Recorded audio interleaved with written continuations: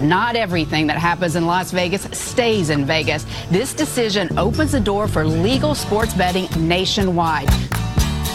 Yeah, but that's not why progressives should be happy about it. Well, I don't know why I came here tonight. I'll explain. I got the feeling that something ain't right. No, it ain't. I'm so scared in case I fall off my chair. And I'm wondering how I'll get down the stairs. Clowns to the left of me, jokers to the right. Here I am, stuck in the middle with you. Yep. Yes, I'm stuck in the middle with you. I am from Pacifica Radio in Los Angeles. This is the BradCast as heard on KPFK 90.7 FM in LA. Up in Oregon on KYAQ on the Central Coast and Queso in Cottage Grove. In Lancaster, Pennsylvania on WLRI, Maui, Hawaii's KAKU. Columbus, Ohio's WGRN, Palinville, New York's WLPP. Grand Rapids, Michigan's WPRR, New Orleans, WHIV, Gallup, New Mexico's KNIZ, Concord, New Hampshire's WNHN, Fayetteville, Arkansas's KPSQ, Seattle, Washington's KODX, in Red Bluff and Redding, California on KFOI, and in Round Mountain, California on KKRN, and in Minneapolis, St. Paul on AM 950 KTNF. We also stream coast to coast and around the globe every day for your listening convenience on the Progressive Voices channel, Netroots Radio, Indie Media Weekly, FYI Nation, NicoleSandler.com, Radio Free Brooklyn, GDPR, Revolution 99, Workforce Rising, and Detour Talk.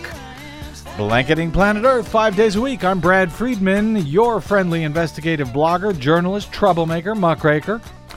All around swell fellow, says me from bradblog.com. Thank you very much for joining us today for another thrilling edition of the BradCast. And there is plenty to be, actually, to feel pretty good about today for a change on today's show. Oh, yay. I like days like that. You won't have to, feel like you need to throw yourself over a bridge after listening to today's show. I may want to, but you don't need to. It was primary election day on Tuesday in Idaho, Oregon, Nebraska, and the great state of Pennsylvania. Where we have been warning for, Desi Doyen, about 15 years now? Oh, give or take. About the horrible 100% unverifiable touchscreen voting systems, which voters across most of that state are still forced to use if they wish to participate in their own elections. As we have noted for an absurdly long time, to little avail. Aside from those systems being 100% unverifiable, their use means that when those touchscreens break down, unlike with hand-marked paper ballots, when those touchscreens break down, voters cannot vote. And so, like clockwork, what do you know? For voters at Lion's Pride Restaurant in York Township, Pennsylvania on Tuesday, according to Fox 43, many voters were none too happy after they were told that voting machine card readers were down for about an hour as polls opened in the morning during rush hour before work.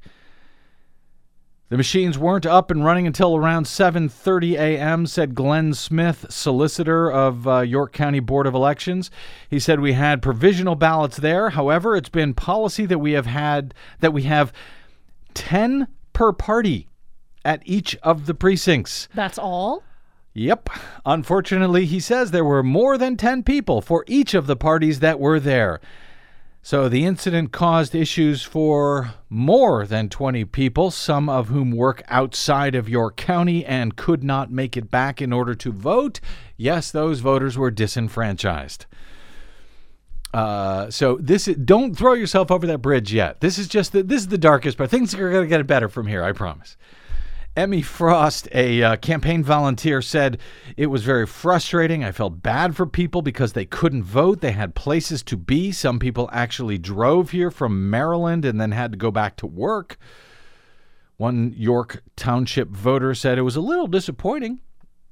We just thought we would get this done early because I had an appointment and we wanted to get all of this done before the rain came, and boy howdy, Did the rain come to the East Coast? Oh, yeah. It's been an incredibly intense storm slamming the Northeast right now. Speaking of things that you have been warning about for some 15 years. As for those folks who weren't able to make it back by the 8 p.m. deadline to vote on Tuesday in York County, Pennsylvania, Glenn Smith with the York County Board of Elections said they tried to do everything that they could to correct the situation. He said what we are able to do is identify a polling place that is located close to where the person is so that if they need to, they can go vote at a different polling location, said Smith. Well, that's not everything they could do. Well, yeah, because you know what would have been easier? Providing enough goddamn emergency paper ballots for all voters, as election integrity folks have been begging Pennsylvania to do for years. Even, by the way, under their previous Democratic Secretary of State who went to court to fight against that crazy idea. Of course, now I want to throw myself over a bridge. Of course, as we've also discussed for a long time, plans to replace such machines in states like Pennsylvania and Georgia and Tennessee and many other states who are in the process of purchasing new computer voting systems because they think that new computer systems are much more secure than older ones. Many of those states and counties, including here in Los Angeles County, the largest voting jurisdiction in the world, or in the nation at least, many of those places are moving to systems that they call paper ballot systems, but they're actually computer ballot marking devices that will similarly force voters to use a touchscreen in order to print out a computer marked paper ballot that is then counted by an optical scanner. And yes, when those systems go down, we will have the exact same problem all over the country. Add to that, by the way, those computer-marked paper ballots, not hand-marked, but computer marks, they can't be known to have been verified as accurate by any voter after an election is done, and most of them trick you into thinking that you are verifying the computer printout, the human-readable portion of it, but in fact, it is the unreadable barcodes on those computer printed ballots that these scanners actually read to tally results. So don't be fooled. No matter how much folks like me yell about this for no matter how many years, it seems like we never learn. So I guess I'll just have to keep yelling. And I hope you will join me. That's much more productive than jumping off a bridge. True. So more now on the actual reported results of Tuesday's races, whether they are verified or not. As we always warn, these are just the reported results. They are verified by essentially no one at this hour. It often takes days, weeks, months, years. For problems to emerge, as if you didn't hear yesterday's show, you can tune in to find out about what we've learned about an election 2 weeks ago in Tennessee and an election several months ago in, was it Virginia? Yes. I think it was Virginia. Yes, it was Virginia, where it looks like the Democrats should, in fact, have taken over the Virginia House of Delegates, but didn't. So go download that at bradblog.com to find out why if you missed it. All right, the biggest story on Tuesday in the primaries in those 4 states for now was the number of women who ran and did very well, reportedly, in several of the states which held primaries on Tuesday, particularly, yes, in Pennsylvania. As Trip Gabriel at New York Times reports, a state representative, an Air Force veteran, and 2 high-powered lawyers, all women, won Democratic House primaries on Tuesday in Pennsylvania, where a record number of women ran for House seats in a year of intense political enthusiasm among female Democrats. I wonder why. It was a night of victories for at least 7 Democratic women running for the U.S. House in a state that has an all-male congressional delegation of 20 and a state house dominated by male politicians. Yes, there are no women serving in the U.S. House for the great state of Pennsylvania. They also have an all-male statewide representation at the state level for the state offices and in the U.S. Senate. Female candidates showed strength in nearly every region of the state, from the Philadelphia suburbs to the conservative Southwest.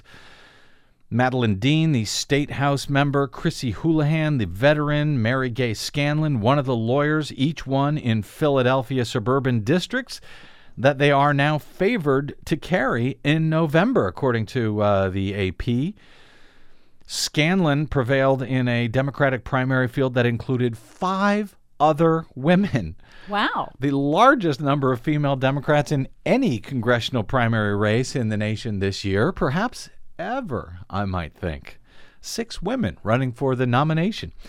Their primary victories all raise the likelihood of women finally cracking the state's all-male congressional delegation. The women won in districts that were redrawn to replace a gerrymandered Republican map that the state Supreme Court ruled was illegal back in January, in the new map of the state's 18 House districts. And the ebullience it set off among Democrats hoping to capture the House of Representatives across the country in the midterms put Pennsylvania front and center among the 4 states that held the primaries on Tuesday. President Trump, narrowly won Pennsylvania, you'll recall, in 2016, at least as far as we know. Can't be verified, never was. And, in fact, that state will be very critical to determining whether Republicans or Democrats win control of the House in November. Nationwide, Democrats need to flip about 24 Republican-held seats in order to gain a majority in the House this November. Under the new congressional map in the Keystone State, Democrats have a shot at flipping at least 3 and possibly as many as 6 seats this fall. Most in counties around Philadelphia. But the National Republican Congressional Committee, the party's chief spending arm, is not easily seating those races in those Philadelphia suburbs. The committee has reserved almost $8 million in television advertising for the fall in the Philadelphia market. Just in Philadelphia? Just in Philadelphia. Wow. And 6 months out, they are already reserving that much time with that much money in just this one state, and it's actually just for 2 seats that they're hoping to hang on to. And, we're still 6 months away. That is easily the largest early spending commitment of any region across the country so far. Most of the money, as I say, will be aimed at just 2 competitive districts north of Philadelphia that are considered to be toss-ups this fall.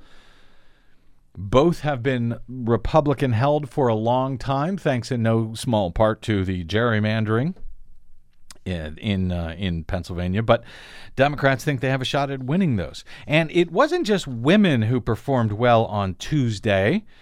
So specifically did progressives.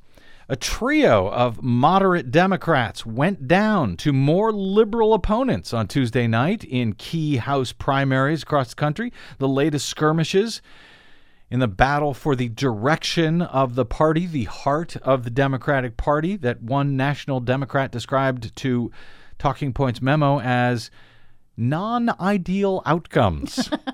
Depends on your perspective, I guess. They were not happy about some of those races, the national Democrats. In the biggest race, the most surprising, really, former Congressman Brad Ashford, Democrat from Nebraska, a so-called moderate who had the support of the national Democrats, including the Democratic Congressional Campaign Committee, the DCCC, as we call them.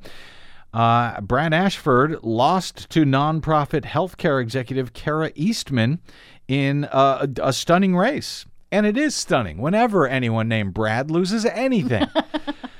Again, depends on your perspective. But particularly here, it was stunning. Eastman had run hard on universal Medicare for all, and she supports decriminalizing marijuana.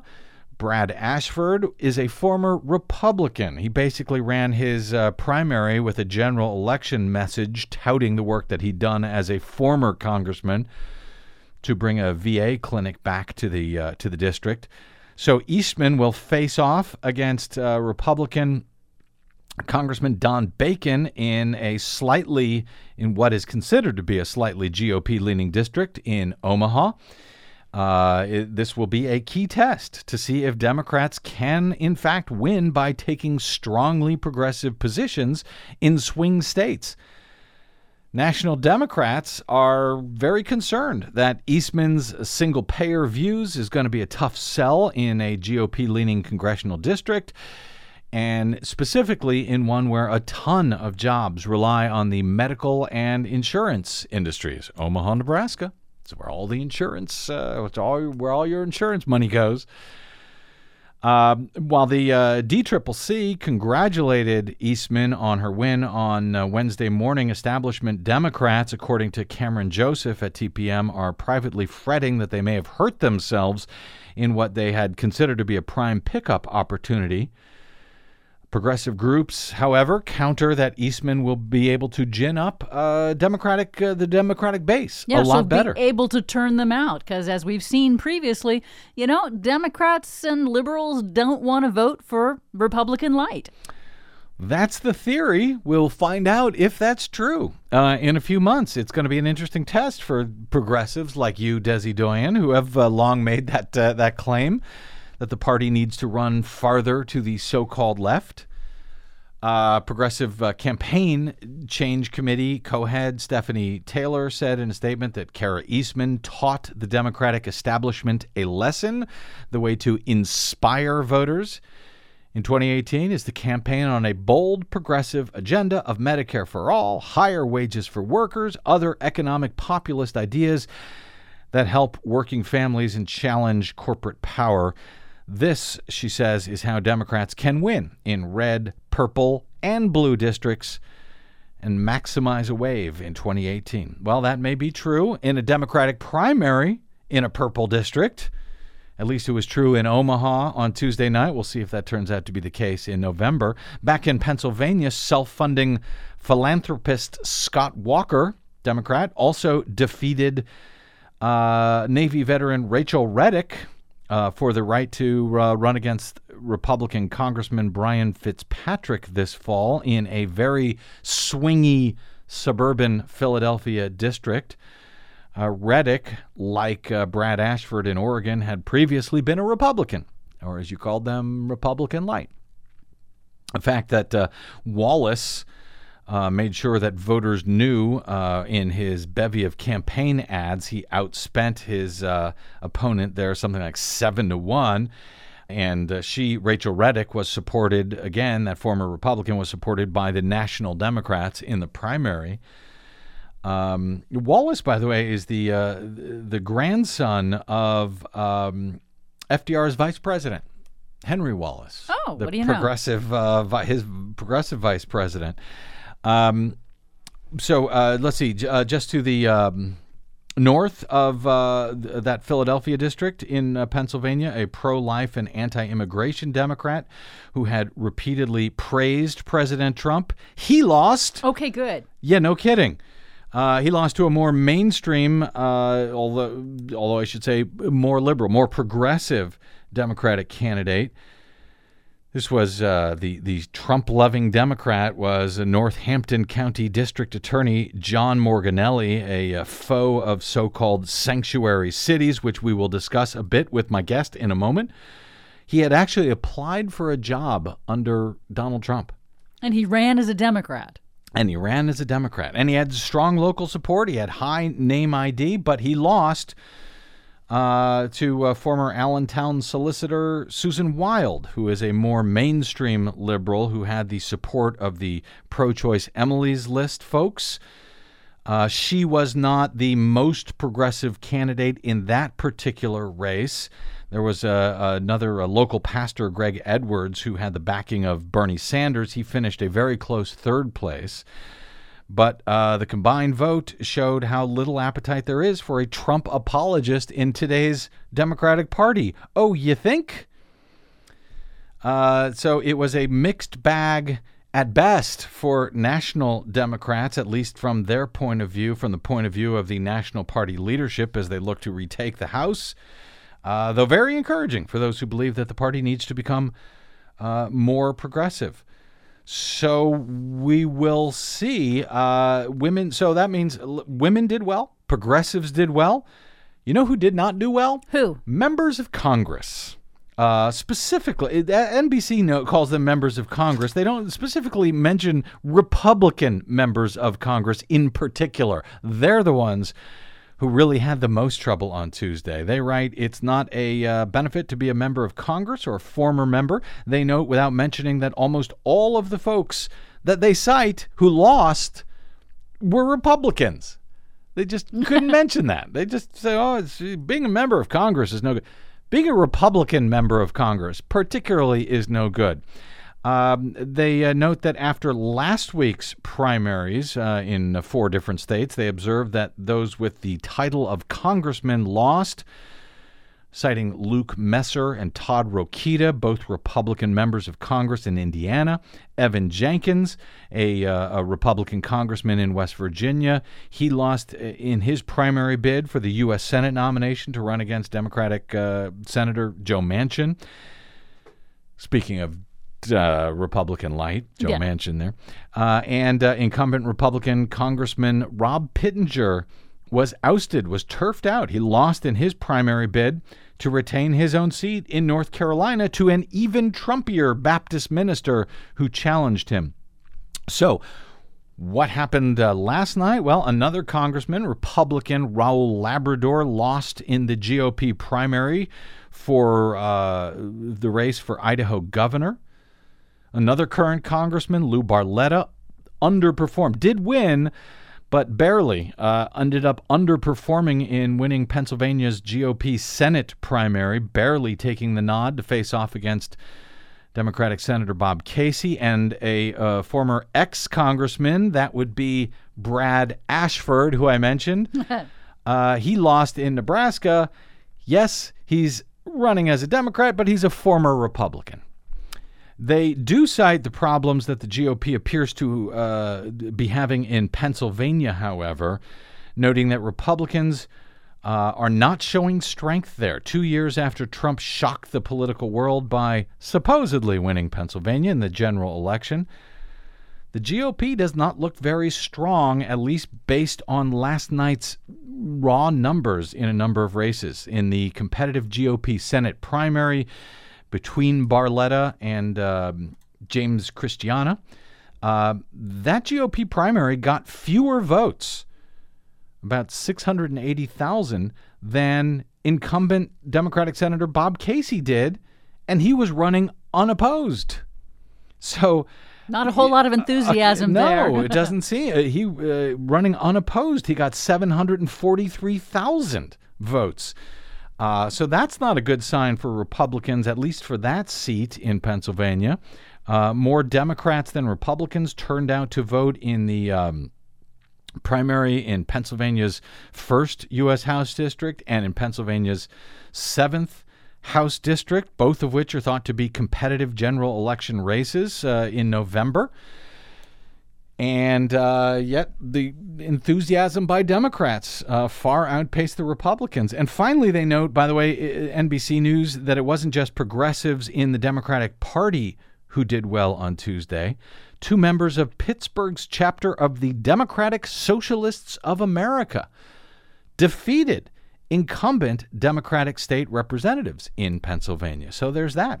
So there's a few things for women and for Democrats and progressives to feel good about following Tuesday's primaries. We will see if that pattern continues next Tuesday when voters in Arkansas, Georgia, Georgia, 100% unverifiable touchscreen voting system still in place there, Kentucky and Texas, also where they have a bunch of unverifiable voting systems. They all head to the polls again next week. Texas held their primaries already in March, but in more than 30 races, no candidate drew more than 50% of the vote, so they will have runoffs between the top 2 candidates in each party that came in first and second. That's next Tuesday. So, hey, a reminder, you folks in Arkansas, Georgia, Kentucky, Texas, and everywhere else, are you registered to vote? Have you checked lately? Now's a good time to do that rather than waiting for a surprise at the polls on Election Day. Just saying. All right, speaking of happy progressives, let's take a quick break here. We'll come back to discuss a U.S. Supreme Court decision earlier this week written by the far-right Justice Sam Alito, but largely concurred with by the court's liberals as well, all of which, at least for now, has made progressives very happy this week for a brief change from this stolen U.S. Supreme Court. That case ostensibly is about sports betting, but that's not why progressives are happy about the ruling. I will explain with my guest Ian Millhiser of ThinkProgress Justice next on the BradCast. I'm Brad Friedman.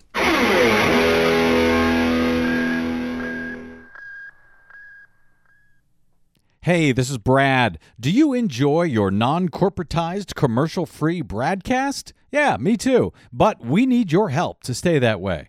Please consider supporting the investigative blogging, broadcasting, and muckraking that we do here on the BradCast and the Green News Report and bradblog.com with a donation. It's easy. Stop by bradblog.com/donate and drop a few dollars in the tip jar. You can make a one-time contribution or an automatic monthly donation of any amount you like. It's easy. It'll take you about 60 seconds, and you'll help me and Desi stay on the air to continue our troublemaking and muckraking without the corporate influence of anyone. Got it? Thanks. Stop by bradblog.com/donate to help us out today.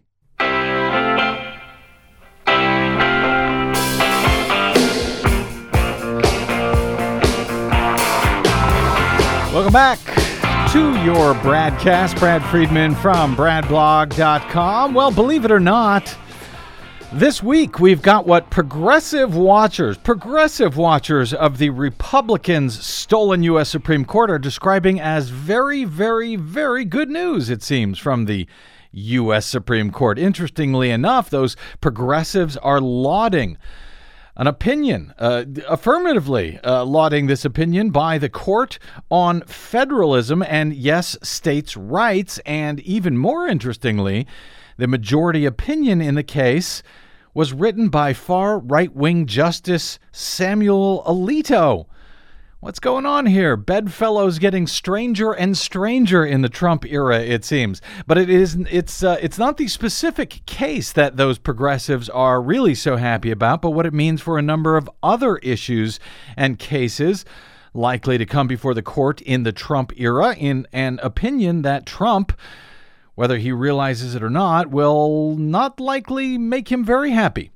On Monday, as legal reporter Mark Joseph Stern reports over at Slate, the U.S. Supreme Court struck down a federal law that effectively prohibited sports betting in most states. Its decision is most obviously a victory for every state except Nevada, Stern writes, whose monopoly on legal sports gambling will soon be busted by competitors rushing to enter the huge multi-billion-dollar market. But it's also a triumph for federalism, he says, as it imposes reasonable limits on the federal government's ability to strong-arm states into enforcing laws that they would rather repeal. At ThinkProgress, Ian Millhiser reports the Supreme Court struck down a federal law on Monday that effectively prevented the state of New Jersey from legalizing sports betting, which the state has been trying to do for their Atlantic City casinos now for many, many years. Though the court's decision in Murphy v.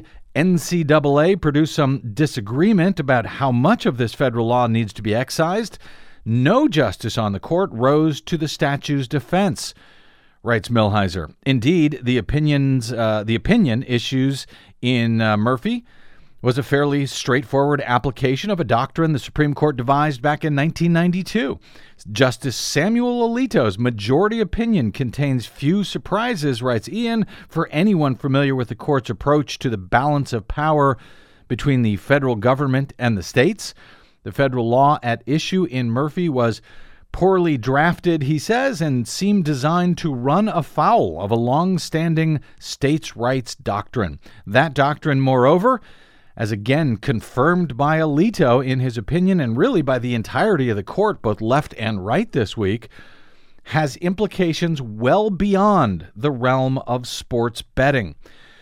The court's ruling, argue both Millhiser and Stern, isn't simply good news for Atlantic City. It also bolsters the legal case against a number of issues long fought by the right, from the legalization of marijuana to physician-assisted suicide to, very specifically, the Trump administration's crackdown on immigration and, yes, so-called sanctuary cities.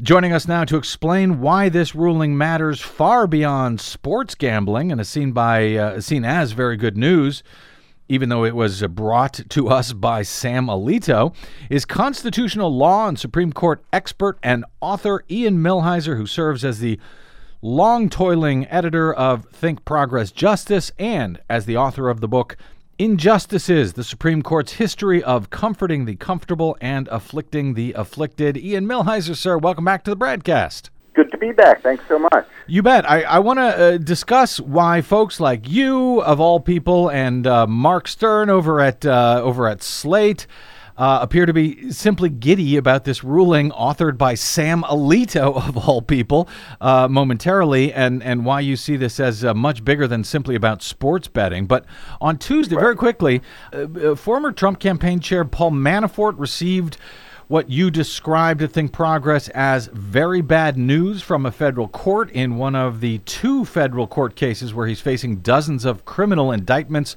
brought by special counsel Robert Mueller's probe into Team Trump and their alleged coordination with Russia during the 2016 presidential campaign. So what was that very bad news for Paul Manafort in federal court on Tuesday? Well, so the bad news is that he's not going to get rid of Mueller.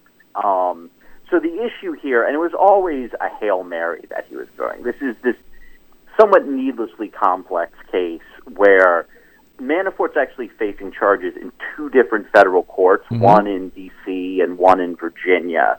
And in both courts, he claimed that Mueller doesn't have the authority to prosecute him, that it has to be a regular DOJ prosecutor, not the special prosecutor, if they're going to prosecute these crimes. The argument being basically that that Robert Mueller doesn't have the mandate in his special counsel statute to actually bring the specific charges that he's bringing against Manafort? That's right. So the charges against Manafort arise from Manafort's dealings with the Russia-friendly government and the Russia-friendly party in Ukraine. And Mueller's authority extends to Trump campaign officials who had dealings with Russia, among other things. And his argument was basically, well, this isn't close enough to that. This doesn't fit within the special counsel's authority. And one of the two judges hearing these cases just said, no. This is the Russia-friendly party. You know, this was basically a cat's paw for the Russian government. Of course this counts. And then she also gave a few other reasons, among other things, like the regulations that deal with the appointment of special counsel don't allow people to challenge a special counsel's appointment in court anyway. So it was a nonsense theory that he was arguing. One of the two judges has rejected it. The other judge apparently asked some tough questions from Mueller's attorneys at an earlier hearing. Mm-hmm. He has a reputation sometimes for being hard on the party that he plans to rule in favor of, so I don't know if that means much. But, you know, Trump at least was celebrating the fact that this one judge asked a few tough questions, and now, the other judge has said that Manafort doesn't have a leg to stand on here. I expect the second judge is likely to say the same soon. And that was the other judge was the one who was appeared to reprimand the prosecutors for bringing the case against Manafort, essentially charging the prosecutors were only doing so in order to get to Trump. And then Trump tweeted about it and talked about it at his at that NRA rally he spoke about, calling it evidence that this was a phony Russia witch hunt. So can that other federal judge still find in favor of Manafort and toss out the case on the basis that the charges go afield of Mueller's mandate here if he wants? I mean, conceivably he could, although that would have a limited effect because the charges in the D.C. court would still go forward. I don't think this judge is likely to do that, though. I mean, the law here is really clear. There's an appeals court precedent that makes it even more clear that this isn't something that Manafort should be doing. Mm-hmm. And on top of that, I think reprimand is a bit too strong of a word. I mean, the judge asked questions. He wanted to be clear about what the law is, which is something that good judges do. And I would be very surprised if the judge were to challenge Mueller's authority. And even if this judge were to challenge Mueller's authority, and even if that was upheld then by higher court, the only impact of it doesn't mean that that Manafort gets off. It just means that instead of being prosecuted by Robert Mueller, he's prosecuted by a regular prosecutor in the U.S. Attorney's Office. So it doesn't actually matter all that much. And by the way, why aren't those two different sets of indictments that Manafort is facing, why aren't they combined into a single court case in federal court rather than having to force him to fight two separate court cases at the same time? I mean, it is odd. I mean, what I think is going on here is that, so one case is in D.C., one case is in Virginia, and it happens fairly frequently that you have someone who commits crimes in multiple jurisdictions that ordinarily would be prosecuted in multiple courts. And normally what happens in those cases is the prosecutors and the defense counsel just agree amongst themselves that, hey, it's a pain to have 2, 3, 7, however many trials going on at the same time. Yeah. Let's consolidate all these cases. We'll agree to have this in one court, and that'll just make it simpler for everyone. Yeah. And Manafort just wouldn't agree to that. I suspect the reason he wouldn't agree with that is because, he's playing political games here. I mean, the reason why he filed this motion isn't because he thinks he's going to win. It's because on the off chance that he does win, then he gets some good headlines that he can use to try to win the political fight. And I mean, even when the judge asked some questions, that became a big news story that that Trump was talking about. So there's some political logic to it because the more trials you have going on, the more opportunities you have for a brief news cycle that looks good for Team Trump. Yeah. But it doesn't mean that the outcome's going to be any different. I gotcha. I hadn't realized because I was thinking, as a defendant, it would be easier to have it in one court rather than having to fight two separate cases in two separate courts. But I didn't realize it was Manafort himself who was keeping it that way, seemingly. Okay, on this sports gambling law, for a start, let's start. What is the federal? What is it called? The Professional and Amateur Sports Protection Act, or PASPA. It was passed by Congress in '92, struck down by all of the justices on the U.S. Supreme Court this week in Murphy v. NCAA. Yeah, so this is, everything about this case is a little weird, including the court's vote. There are only actually 6 votes to strike it down, although the 3 in dissent didn't say that it's constitutional. But this is a very poorly drafted law. Congress has the power to ban sports betting if it wants to. It could just pass a law saying that it's illegal to bet on a sports game, and if the federal government wants to enforce that law, they could use federal law enforcement, or they could authorize suits in federal court, and that would be the end of it. This law doesn't do that, though. What this law does is it says that states, with the exception of Nevada, aren't allowed to pass their own laws authorizing sports betting. So instead of just banning sports betting outright, which is totally constitutional, it orders the states not to allow it. And what the Supreme Court said in its opinion is it's an application of something called the anti-commandeering doctrine, which basically says that the federal government isn't allowed to order the state to do something. And the court said, I think, fairly sensibly here, look, this is the court ordering state legislatures, in this case, not to do something. Right. That's not allowed. If Congress wants to ban something, they just need to go ahead and ban it.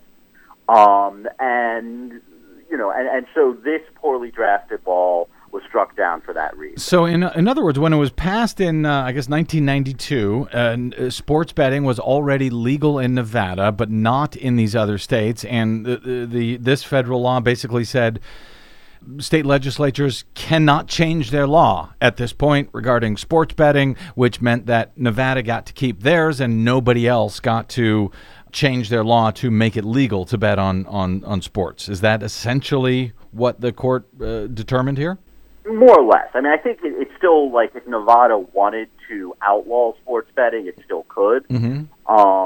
But it said that, it essentially said that states can't change their own law. Okay. And what the Supreme Court said is that you just can't. Congress can't write a statute that way. You know, if they want to achieve the same goal, they could have just banned sports betting. I mean, potentially they could have even banned sports betting everywhere except in Nevada. Although, that in and of itself might create different problems. But what they can't do is they can't tell a state legislature how to do its job. I gotcha. And so in that case, I mean, if a state wanted to pass a law and it was unconstitutional, or if the federal government objected to it, federal government could pass a law that would apply to all 50 states, or it could be challenged in court as far as its constitutionality.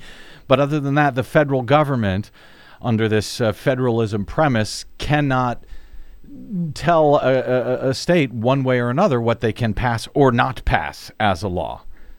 That's right. And to be clear, so there's another doctrine called preemption, which says that federal law is the supreme law of the land, and if there's a conflict between a federal law and a state law, the federal law triumphs. So if Congress passes a law saying, we hereby ban all sports betting, and New Jersey passes a law saying, we hereby allow sports betting, the federal law would trump the state law. So it's not like states have gained some new special power to tell the federal government what to do here. I mean, really all that this case is it's saying to Congress, if you want to pass this law, don't write it in a stupid way. Just write the law to say that you're banning sports betting rather than banning states from allowing sports betting. Okay. Now, with all of that said, I don't actually give a damn one way or another about sports betting. I don't know if you do either. Not particularly. Yeah, but you argue over at ThinkProgress that this is actually very, very good news above and beyond sports betting. So how will this apply to other issues, as you argue? Specifically, one of the central issues that you focus on in your piece at ThinkProgress, Ian, is, Trump's immigration crackdown, Jeff Sessions' DOJ battle against so-called sanctuary cities. Right. So the issue here, so it's important to understand what a sanctuary city is. So a sanctuary city is this term that someone dreamed up for a city which says our police force will not be used to enforce federal immigration law. So, various cities and some states have laws saying that if there's an undocumented immigrant in detention, that immigrant won't be turned. The police won't turn that person over to ICE. They won't do record searches to help ICE identify who in their jails is an undocumented immigrant. Things like that. And to be clear, that's because those local and state police and so forth, they fear that if they start doing that, then people in immigrant communities will no longer talk to police because they'll be turned over, and that will lead to huge crime. Immigrant communities then being targeted because they know that they're not going to go to the police. So those are the sanctuary cities the so-called sanctuary cities we're talking about. Right. Yeah. Often law enforcement doesn't want to cooperate with ICE because. If you're trying to solve a burglary and the witness to the burglary is undocumented, that person's not going to talk to you if they fear that you're going to go talk to ICE. And none of those sanctuary cities, by the way, prevent ICE or DHS, et cetera, from coming in and doing their own job if they want, doing their own investigation, coming in and arresting people. It just says, we're not going to use our facilities to help you out to do your job. The state facilities. That's exactly right. Okay. So the federal government can enforce its own laws whenever it wants to with its own agents, and it can spend its own money. Right. But, what this anti-commandeering doctrine is, the same doctrine that was in play in the sports betting case, is it says that the federal government can't order a state to use its own cops and its own resources and spend its own money to enforce a federal law. If the federal government wants to deport someone, it has to do it. It has to do it itself. And so that's what I think is relevant about this sports betting case. Is the sports betting case. I like you. I don't really care that much about betting on sports teams. But it shows that the court has coalesced around this around this anti-commandeering doctrine. It shows that much of the support for this doctrine is with the court's right flank, and it suggests that when Trump's attack on these so-called sanctuary cities comes up, the Supreme Court's not going to be very friendly to it.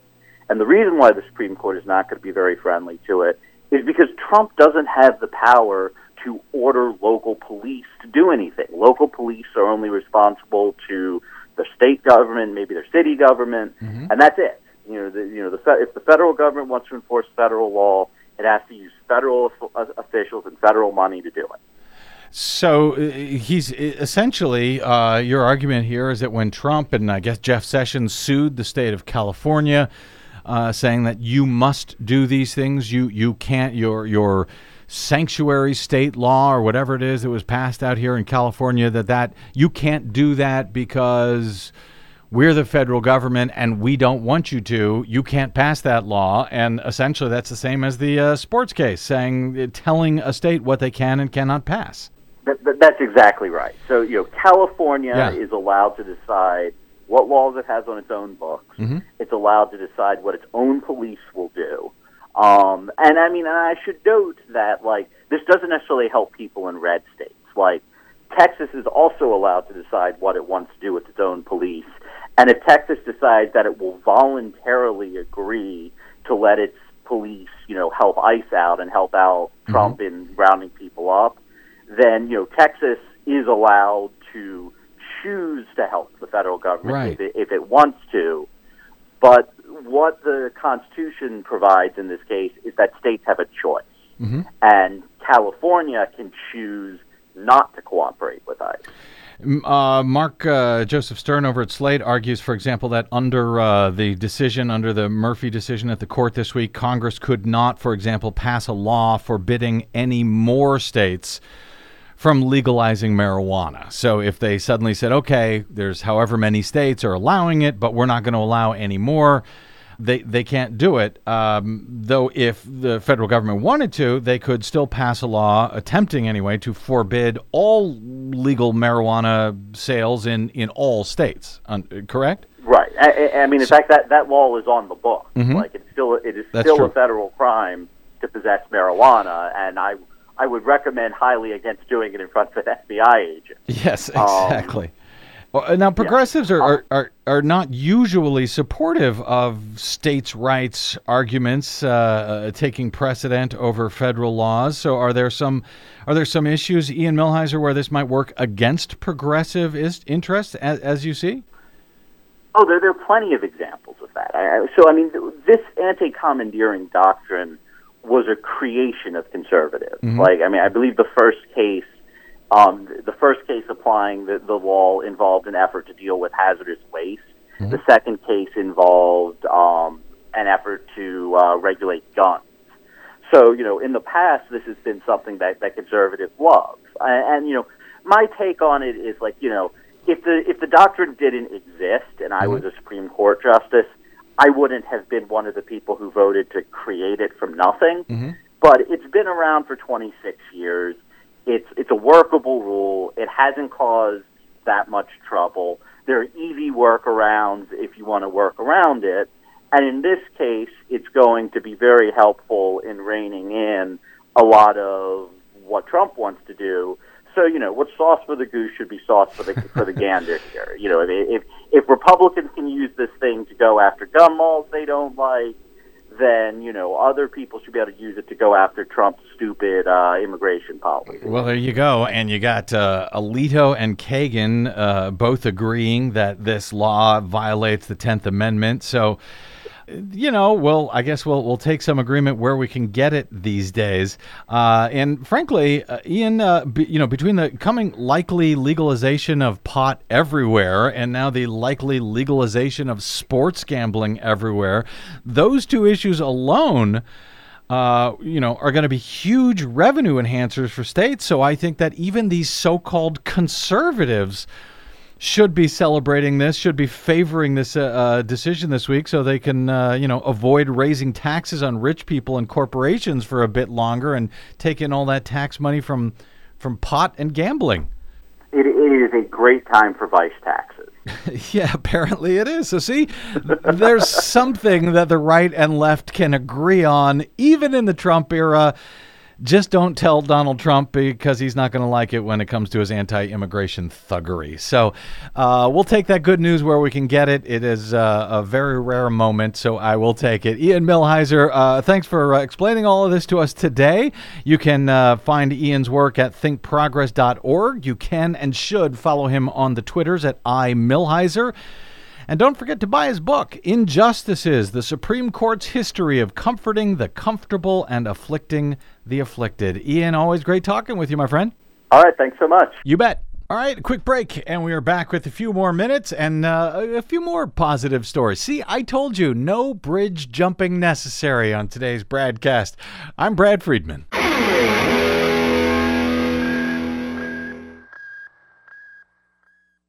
5 major corporations now control more than 80% of the media in the United States, but they don't control us. The BradCast and the Green News Report are 100% independent, 100% listener-supported. But we can't do it alone. We need you. Please help us bring real facts to listeners at independent stations around the nation. You can make a difference. Support independent media. Drop by bradblog.com/donate. That's bradblog.com/donate.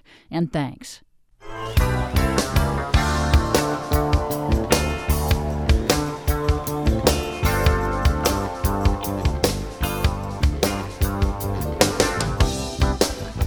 Welcome back to the BradCast. Brad Friedman from bradblog.com.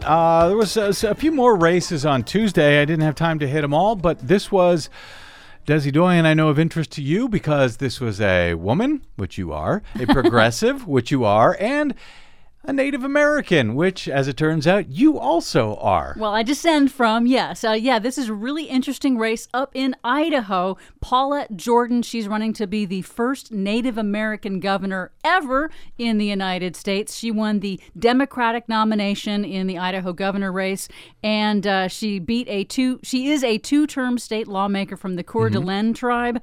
She beat out an establishment Democrat on Tuesday night. Another establishment Democrat who went down. Exactly. So she's going to go up against Republican Lieutenant Governor Brad Little in November. She's another Brad. Oh, this is another conflict of interest for us here at the BradCast. I don't know who to root for now. I have to root against the Brad? She's only 38 years old. She was running on a very progressive platform, raising the minimum wage, legalizing marijuana, expanding health care, fighting climate change, a big thing for me as well. And in her victory speech on Tuesday, she said, quote, "I didn't win this race by Democrats alone. We won this race by everyone." And she even had endorsements from big progressive national groups like Planned Parenthood, People for the American Way, Democracy for America. And yet the National Democrats were still against her? That's right. People for Bernie Sanders, Indivisible. She even got Cher's endorsement. Oh, well, if Cher is in favor, count me in. There you go. So, but the Vox.com says that her chances of actually winning are slim. Because it's Idaho? Because it's Idaho, and it's still quite dominated by Republican, rural, and suburban districts. And that may be, but you know what? This year, count no one out, especially the voters. Count no one out. The voters, if they show up everywhere, including Idaho. Well, we're seeing again today in North Carolina, in these red states, on Wednesday, thousands of teachers from across the Tar Heel state, that's North Carolina, they skipped school, they put on red shirts, they marched through North Carolina's capital. demanding a raise, along with more state funding for elections for education from lawmakers who say they have been shortchanging public schools for years. In addition to long overdue raises, the teachers want to boost per pupil spending just to meet the national average. They got a shout out from the now Democratic governor of North Carolina, Roy Cooper, who noted that North Carolina is ranked 37th in the country in teacher pay. He said that is unacceptable. The state also ranks 39th in per pupil spending. But, you know, boy howdy, have they been able to give tax breaks to coal companies under their previous Republican governor, Pat McCrory, who just happened to be the CEO of one of the nations, if not the nation's largest energy. He was CEO of Duke Energy, which focused on coal. Imagine that. And so they were able to give, tax breaks to those folks while shortchanging the students. And now the teachers in North Carolina, now they have taken to the streets. They are ticked about it. And this follows what happened in West Virginia earlier this year, where there was a 9-day strike. We saw teachers marching in Arizona, Oklahoma, Kentucky, all so-called red states. So I think you underestimate the mood of the nation at your peril this year, this November, if you just count out states like Idaho because they are, so quote-unquote red. Oh, I agree with you. I think nothing is inevitable. Nothing is set in stone. It's all going to come down to turnout. So these are not just Republican states, but these are largely women who are hitting the streets, who are furious at their Republican state legislatures. Yep. So, yeah, it's all about turnout. I'd say everywhere, everything, everybody is up for grabs this year, or at least it should be. If people register to vote, show up to vote, have their vote counted accurately in a way they know it was counted accurately. So it's a long fight ahead, but I think you'd make a mistake to count any state out at this point. That's one of the reasons I hate calling them red and blue. There are no red and blue states. There are purple states. There are American states. That's what this country is. Yes, it is. Don't get me started, or I will throw myself over a bridge. All right, my thanks to our producer, Desi Doyen, to my guest today, Ian Millhiser of ThinkProgress Justice, and to all of you for joining us today. It is always a great honor to have you here. If you missed any portion of today's show or any other, download it anytime for free at bradblog.com. While you're there, please consider stopping by bradblog.com/donate to help us continue to do what we do every day over your public airwaves. That's bradblog.com/donate. You can drop me email if you like. I'm bradcast@bradblog.com, and on the Facebooks and the Twitters, where I hope you will find us, follow us, and share us in every way you can. I am simply the Brad Blog. Is that it? That's it. That's it. Until we meet again, I'm Brad Friedman. Good luck, world.